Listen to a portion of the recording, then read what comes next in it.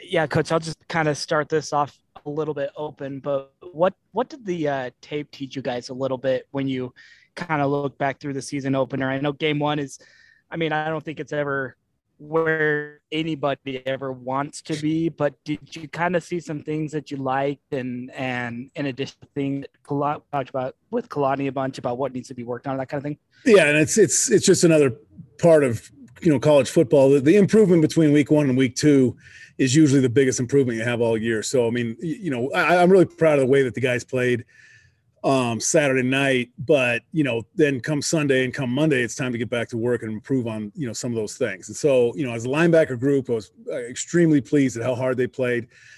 Keenan was productive, Peyton was productive, Ben Bywater was productive, Drew Jensen was productive, and so those guys were flying around, playing hard, wanted to play physical, and was very proud of that. Now coming back in, there's a lot of things we can do with our pre-snap awareness on what's coming. Footwork and some different things, defeating blocks in some certain areas, and then, finishing plays. And there was sometimes came in a little bit out of control, and that's just, maybe first game, just, flying around. Maybe it wasn't the best technique and fundamentals, but we can get better at all those little things. And like I said, the difference between week one and week two should be huge. Awesome. Jake, go ahead. Yeah, Coach, your three starting linebackers, I believe, combined for 36 tackles between Peely, Wilgar, and Bywater. Can you just kind of evaluate how you thought they did looking back? Yeah, I was extremely pleased. I didn't realize it was 37, but let's shoot for 50. I want production every play out of those guys, and expect those guys that are quality players, have a lot of experience. They've shown it before, and so I'm going to push them every week to get better and better and better. Like I said, I'm proud of how they played. I'm proud of how hard they played and their production. Maybe I left them out there a little bit too long. Maybe their rep count was a little high for the first week, but that's something I got to look at. I also wanted to ask you about Max Tooley. Are you expecting him back in the near future? What's his status? You never know. It could be.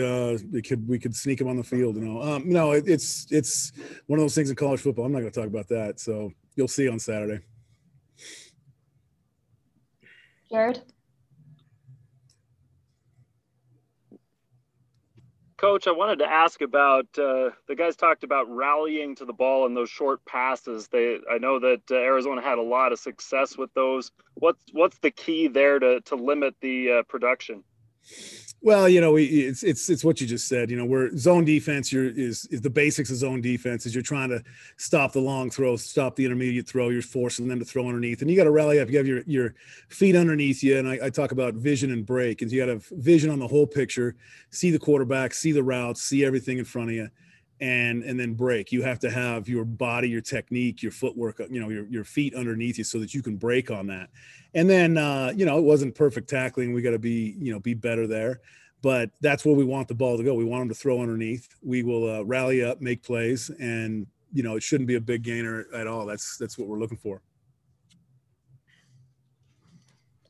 Awesome. Any other questions?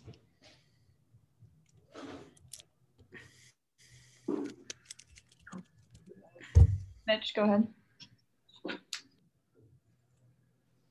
Yeah, Coach, this is your first year full-time being with BYU.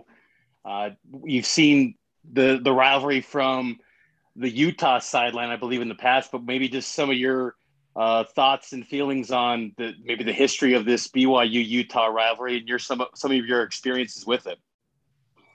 So I got to Utah, and I still consider myself a bit of a tourist, but because I didn't grow up in the rivalry. But I got to Utah in 2001, and we had a heck of a ball game down here in Provo, which I was on the losing side of. And then in 2002, if I remember right, it was like 7-6. It was a heck of a ball game. We stopped them down on the goal line late.